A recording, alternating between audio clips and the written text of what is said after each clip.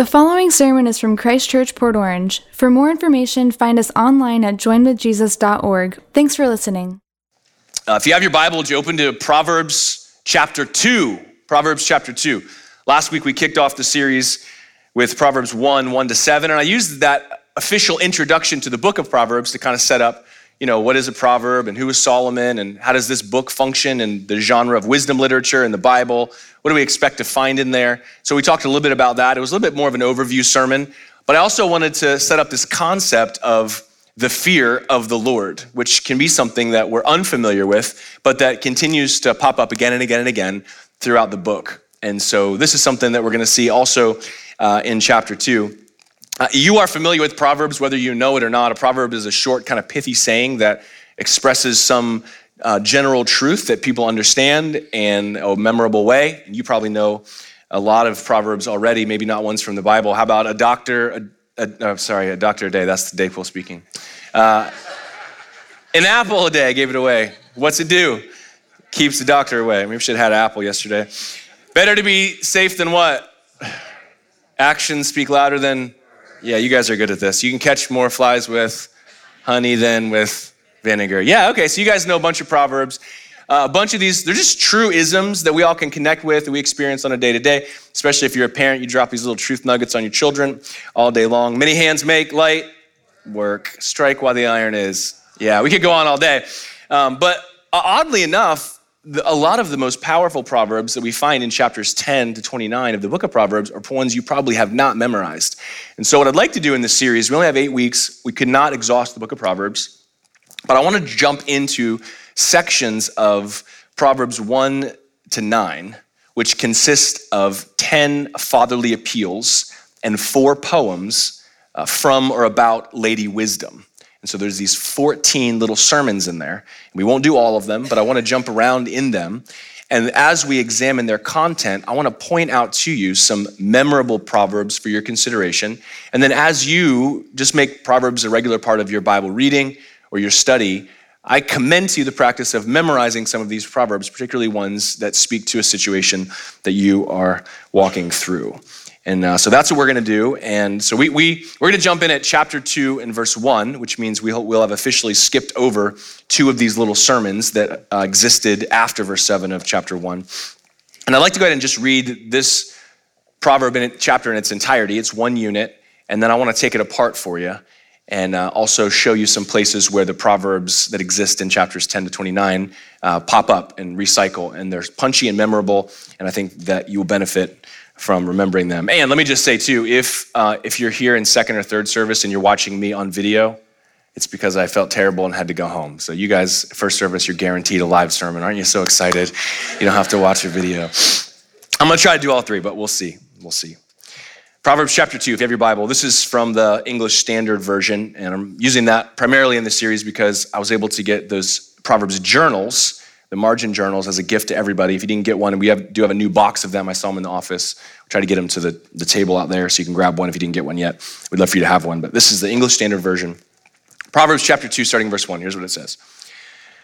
My son, if you receive my words and treasure up my commandments with you, making your ear attentive to wisdom and inclining your heart to understanding. Yes, if you call out for insight and raise your voice for understanding, if you seek it like silver and search for it as for hidden treasure, then you will understand the fear of the Lord and find the knowledge of God. For the Lord gives wisdom, and from his mouth come knowledge and understanding. He stores up sound wisdom for the upright. He is a shield to those who walk in integrity, guarding the paths of justice and watching over the saints, the way of his saints. Verse 9, then you will understand righteousness and justice and equity, every good path. For wisdom will come into your heart and knowledge will be pleasant to your soul. Discretion will watch over you. Understanding will guard you, delivering you from the way of evil, from men of perverted speech, who forsake the paths of uprightness to walk in the ways of darkness, who rejoice in doing evil and delight in the perverseness of evil, men whose paths are crooked and who are devious in their ways. So, in the same way, you will be delivered from the forbidden woman, from the adulteress with her smooth words, who forsakes the companion of her youth and forgets the covenant of her God. For her house sinks down to death, and her paths to the departed. None who go to her come back, nor do they regain the paths of life. So you will walk in the way of the good and keep the paths of the righteous. For the upright will inhabit the land, and those with integrity will remain in it. But the wicked will be cut off from the land, and the treacherous will be rooted out of it. God, we thank you for your word that's been read in our hearing. Lord, for its poetic nature and the way that it speaks to us. God, for the themes, the truths that it offers to us. God, I pray this morning as we consider your word, that your Holy Spirit would speak to our hearts and minds.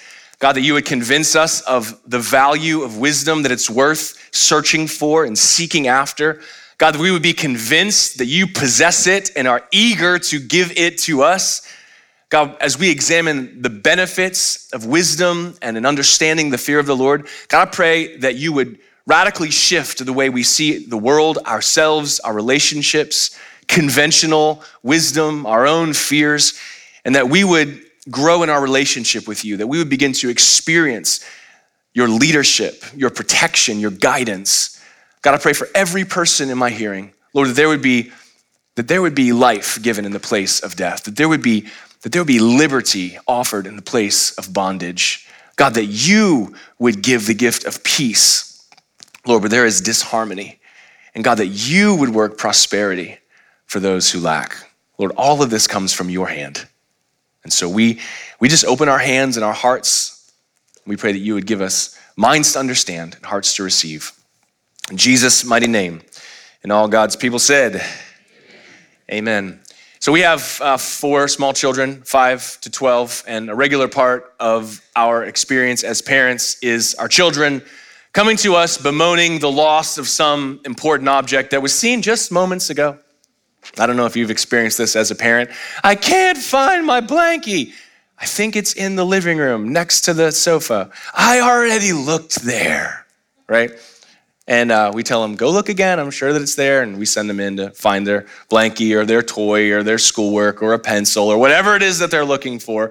And it's crazy to me how frequently they are incapable of seeing what's right in front of them. Anybody else know what I'm talking about? Anybody else got? And then, of course, you have to stop what you're doing. You walk out and you find it precisely in the location where you directed them, and you hold to them. Oh, I thought you meant the other sofa. You know, that's the kind of response that you get. You know, this is just the nature of childhood. In fact, the Hebrew word for fool or foolishness really is wrapped up in the concept of childishness. It has to do with kind of not really knowing how the world works, of making decisions and running after things that aren't actually important. And the goal of parents is to bring their children from foolishness to wisdom. This is what we're trying to do, right? We're trying to bring them out of thinking like children into thinking like adults, understanding the way in which the world works so they can operate within it for their highest and best outcome. And this is the kind of impulse that we find in each of these fatherly appeals that we see in chapters 1 all the way through to chapter 9. I broke them down this way. I know some of you guys are super Bible nerds and you want to break this down too, and you got your journal.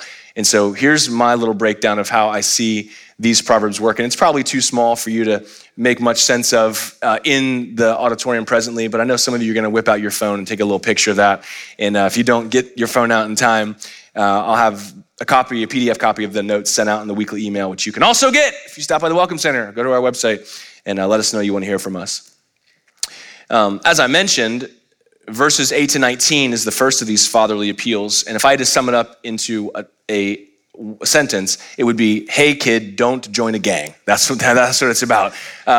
Don't join a gang. And if you live in suburban Volusia County, that may not be something you faced.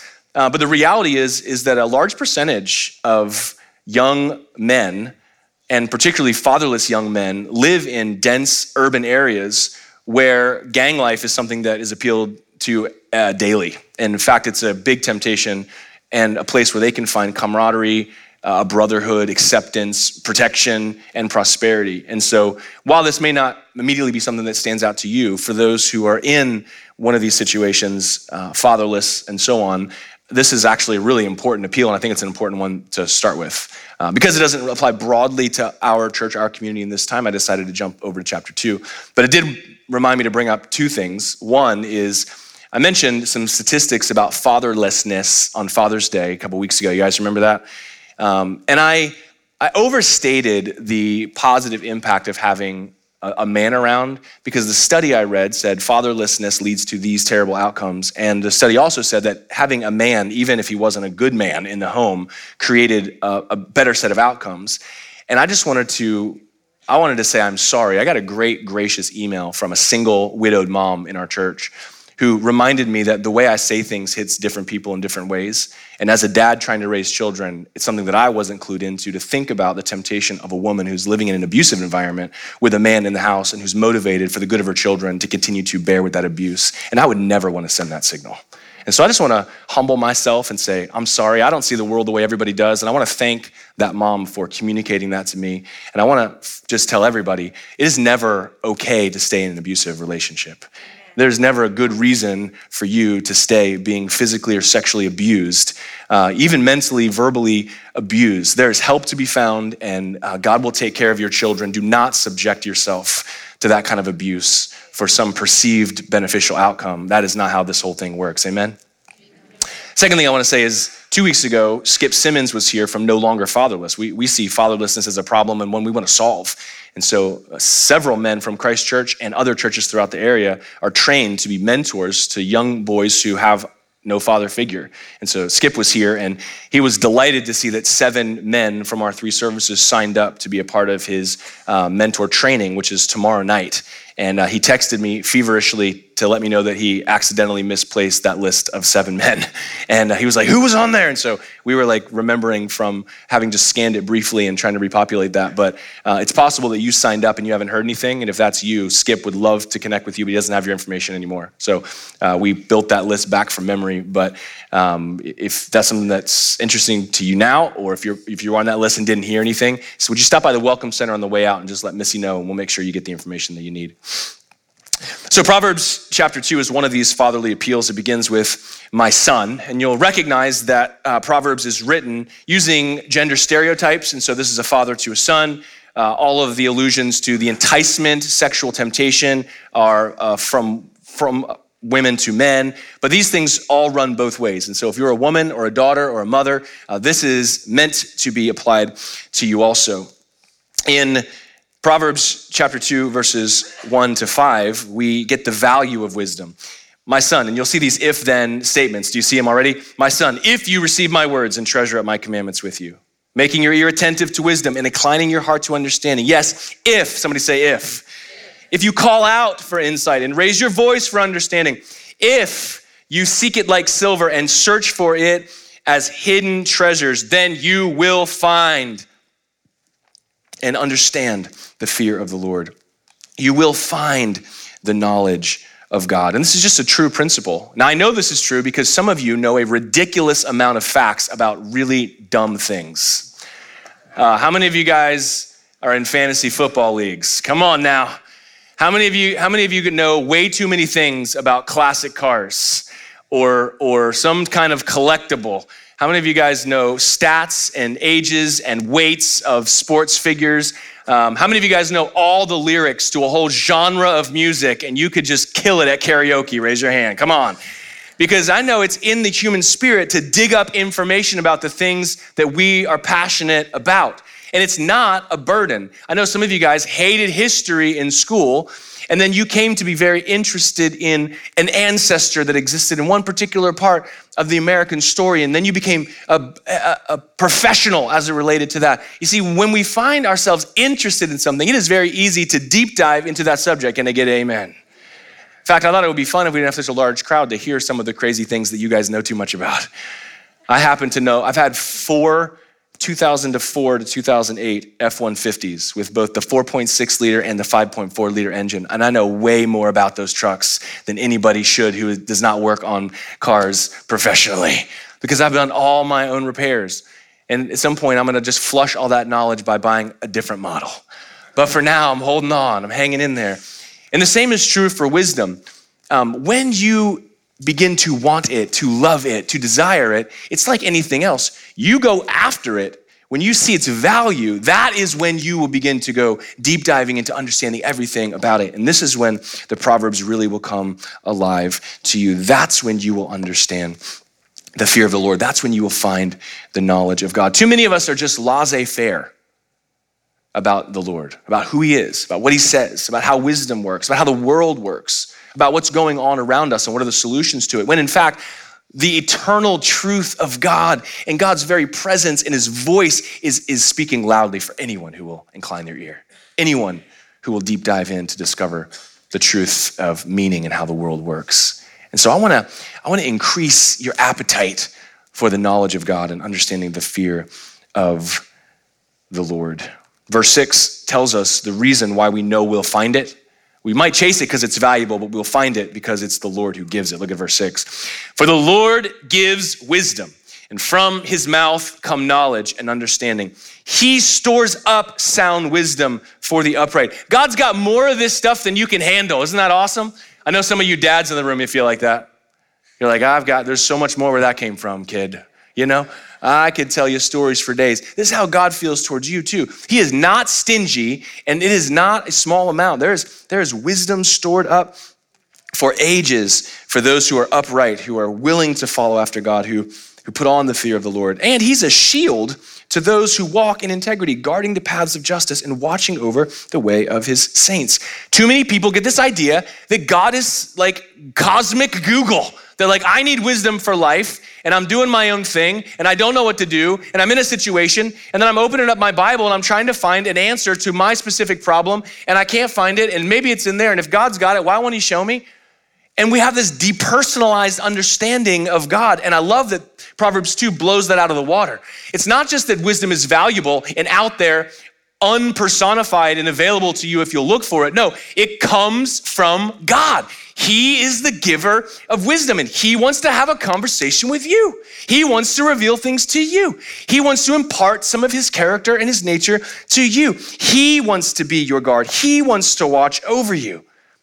Too many Christians are disconnected from a life-giving relationship with God, an ongoing relationship of prayer and Bible study and personal relationship with God, and we just look to God for answers. And it's dangerous too. I mean, you can be silly about this or serious, but I don't know how many people, you and your wife are getting ready to go to a wedding and you're thinking, should I wear the pink tie or the blue tie?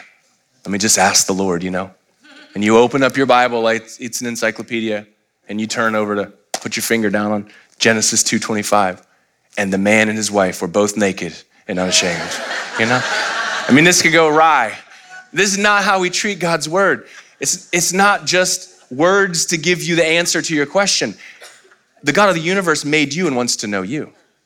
He knows what you're walking through. He knows what your fears are. He knows what motivates you. He knows what your temptations and tendencies are. He knows the situations that will tempt you to fall away. And so we're coming to him to receive wisdom. We are coming to him to find protection. We are coming to him. And this is what the fear of the Lord is all about. It's about saying, you are God and I am not, but I hear you calling and I am seeking after you, knowing that you are going to give me everything that I need. Proverbs 30, verse 5 comes to mind. This may be one you want to memorize. Every word of God proves true. He is a shield to those who take refuge in him. Isn't that great news?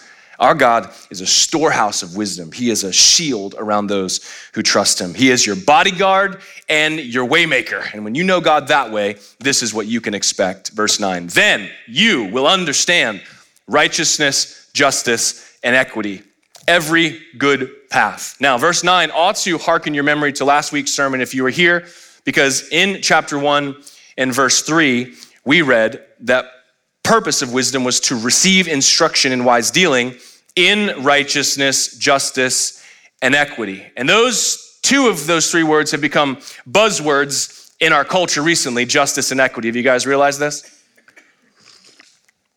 Justice, justice, justice.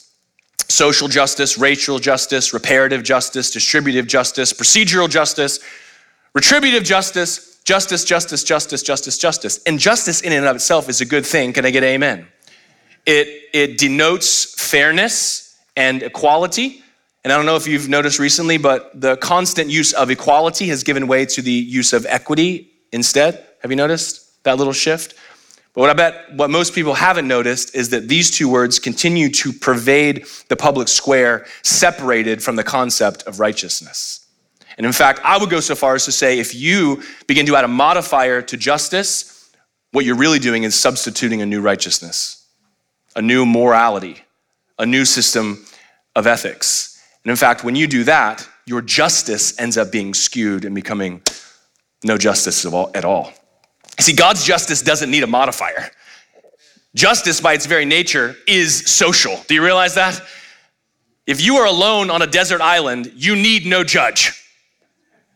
Do you realize this? Justice is social.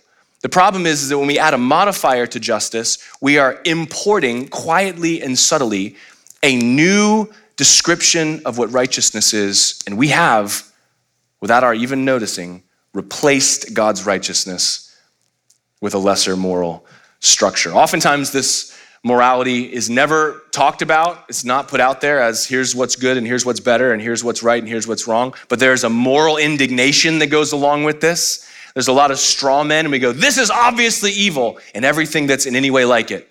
And so there's a lot of jargon going on out there. And I'm here to tell you, in my experience, every single bit of the use of modifying justice really is driven by a neo-Marxism that's just trying to break things down. It's only aimed at destroying what's present. And when that happens, the power structures just go crazy. It doesn't achieve the very things that it's seeking out to. And I want to just point to you that both in verse 3 of chapter 1 and verse 9 of chapter 2, it's important as we understand what justice and equity are, that they are always alongside of God's righteousness. Now, our founders understood this. I'm sure you've heard this quote before. But John Adams, writing to a bunch of unruly soldiers who are carrying out the just cause of the United States and yet acting in ways unbecoming of a soldier, he wrote in a 1798 letter, "We have no government armed with power capable of contending with human passions, unbridled by morality and religion. Avarice or ambition, revenge or gallantry would break the strongest cords of our Constitution as a whale goes through a net." He says, our Constitution was made only for a moral and religious people. It is wholly inadequate to the government of another. In another letter, he would write, the only foundation of a free Constitution is pure virtue. And if this cannot be inspired into our people in greater measure than they have it now, they may change their rulers and the forms of government, but they will not obtain lasting liberty. So I would urge you to consider, when justice is pushed forward as something that you should work towards, agree with, ask yourself the question, where's the righteousness behind this justice? Where's the righteousness behind this equity? Now, the good news is that God is just in his very nature, and he is the one. You want to talk about equity, diversity, inclusion? He's the most inclusive being that exists because he wants everybody. Can I get amen? He actually designed this whole world so that there would be diversity, and he claims to build a people for himself of every tribe and tongue and nation and people, and that's where this whole thing is going. Diversity is kind of his thing. Can I get amen? And equity, he's the God of fairness. All of us will stand before him and give an account for what we have done in the body. He is the judge, and his righteousness is the rule. And if anybody tries to push an equity or a justice on you that's disconnected from God's righteousness, reject it flatly. Because these three things must go together. Consider these proverbs for your memorization. Proverbs 16:11. A just balance and scales are the Lord's. All the weights in the bag are his work. Proverbs 22:2. The rich and the poor meet together. The Lord is the maker of them all. How many of you guys know the little proverb, life's not fair? You guys try telling that to your children?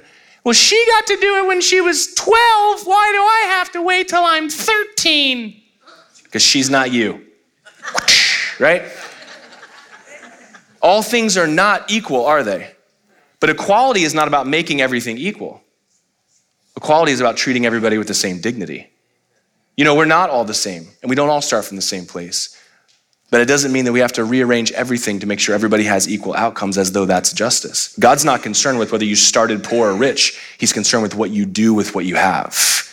And in your doing is where righteousness, justice, and equity will be seen. Proverbs 28:5. Evil men do not understand justice, but those who seek the Lord understand it completely.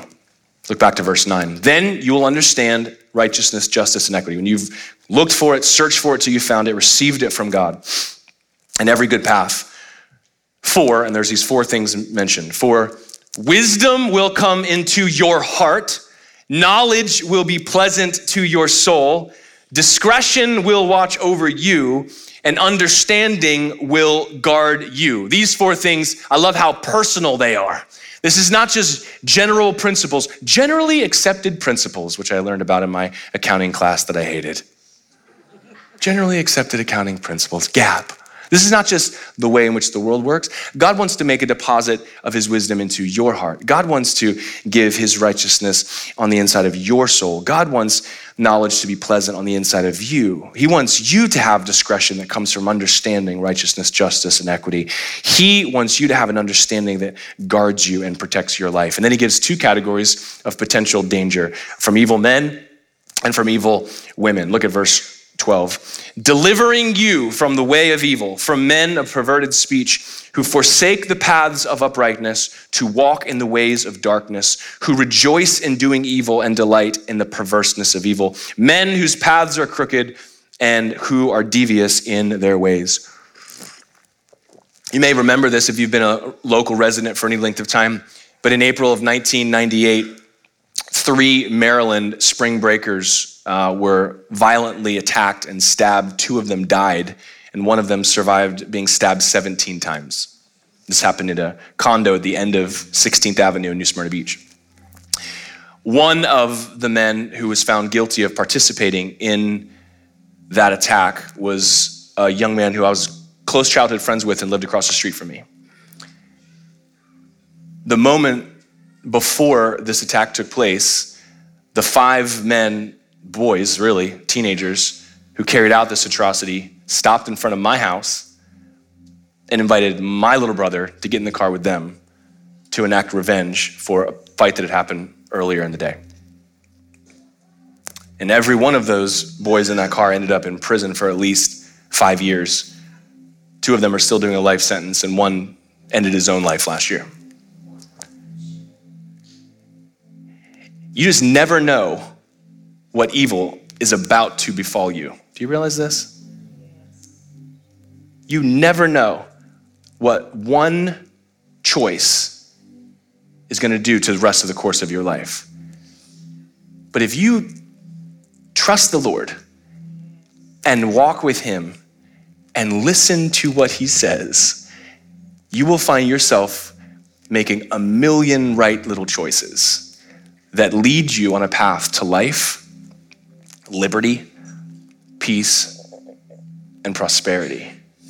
The same can be true for the way succumbing to the temptation of an adulteress, an evil woman, a forbidden woman, as mentioned in verse 16, can radically change the course of your life, can destroy your marriage, your relationship with your children, your career.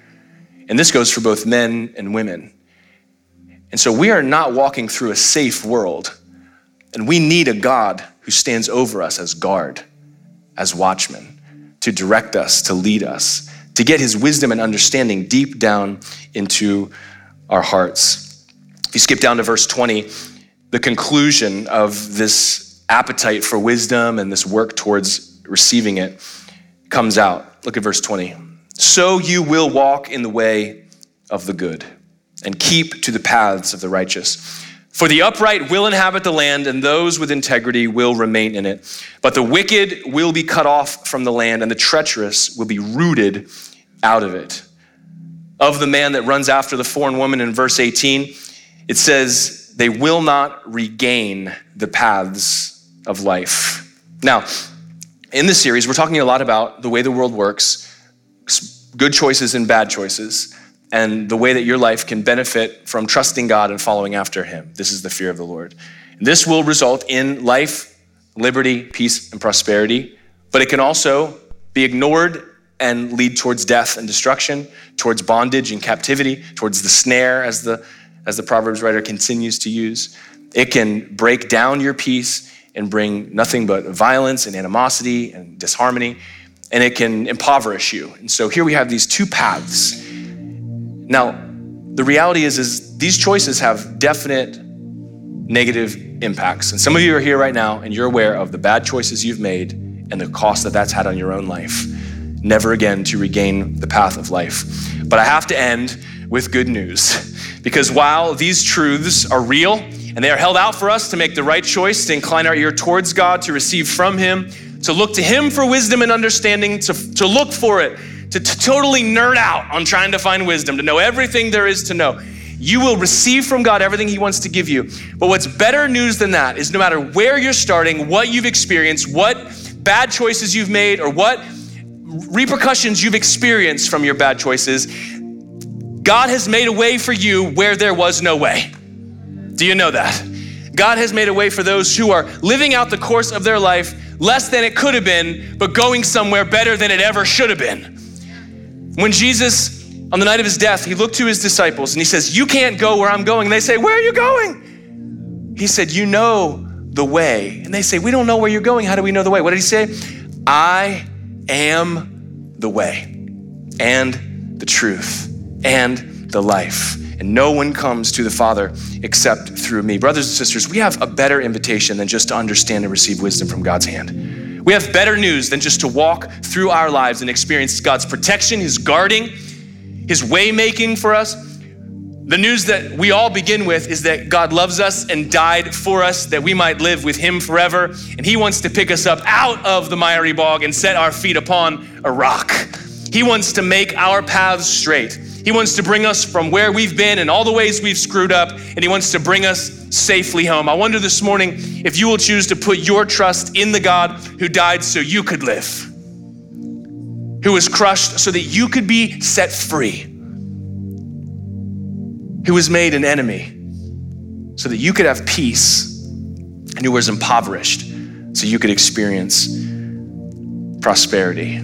A day is coming when some humans will be established in God's new world, and some will be rooted out, plucked out, and discarded. And the only difference will be those who put their trust in Jesus, who chose to take God at his word, who embodied the fear of the Lord, who lived a life looking to God for wisdom and direction, and experienced a God who kept you and guarded you and watched over you and created your path. I love that we serve a Savior and a high priest who is like none other. The author of the letter to the Hebrews said it this way, compared Jesus to the priesthood of dying Levites. They just all had to keep making atonement for themselves, then they got to die and be replaced and die and be replaced. But Jesus holds his priesthood permanently because he continues forever. Therefore, consequently, he is able to save to the uttermost those who draw near to God through him, since he always lives to make intercession for them. And isn't it good news that no matter how bad we mess it up, we have a Jesus that will come to our rescue? That no matter how many times we didn't listen, we've got a Jesus that will come to save us. That no matter how far to the end of our rope we get, there's always hope if we will turn to him in repentance and faith. He is the one who establishes our way. And he is the same God who wants to give you the wisdom and understanding that you need to protect you and guard you. And as you continue to study the Proverbs on your own, I pray that you will start by going to Jesus. It's not about you making all the right choices, not getting in that car, or escaping that terrible relationship. It's about you being rescued, redeemed, restored, and forgiven. To have your feet set on a narrow way and to follow the only one who can lead you safely home. Amen. God, I pray for myself and every person in my hearing. Lord, I pray that we would find in your son Jesus the way. Lord, that we would hear wisdom calling out to us and that we would search for it like silver and hidden treasure. And God, we would receive from your hand wisdom for our hearts, understanding for our souls, knowledge for living. God, I pray that as we respond to your offers of wisdom, salvation, and deliverance, prosperity, God, that Jesus would be lifted up and that we would share this good news of great joy for all people. God, help us to discern what true justice and equity look like. God, help us to be people who put forward your righteousness, your virtue, your morality, and we hold that up against versions of justice and equity in our world. And God, I pray that we would be those who find wisdom and those who share wisdom. God, I pray for any person in my hearing that does not know you or have not received your gift of salvation in Jesus. God, that as they hear you calling them out and experience you writing in their heart and in their mind that this is true and this is for them, that they would give themselves completely to you with faith and repentance and that you would save them. God, we thank you for all that you are doing. We commit these words to our hearts and we ask that you would water the seed, that it would be fruitful in our lives. In Jesus' mighty name. And all God's people said, amen, amen. God bless you guys. Thanks for putting up with my nasally voice and my Dayquil faux pas. Have an awesome week. We look forward to seeing you next week. Hopefully healthy and sound, amen? God bless you.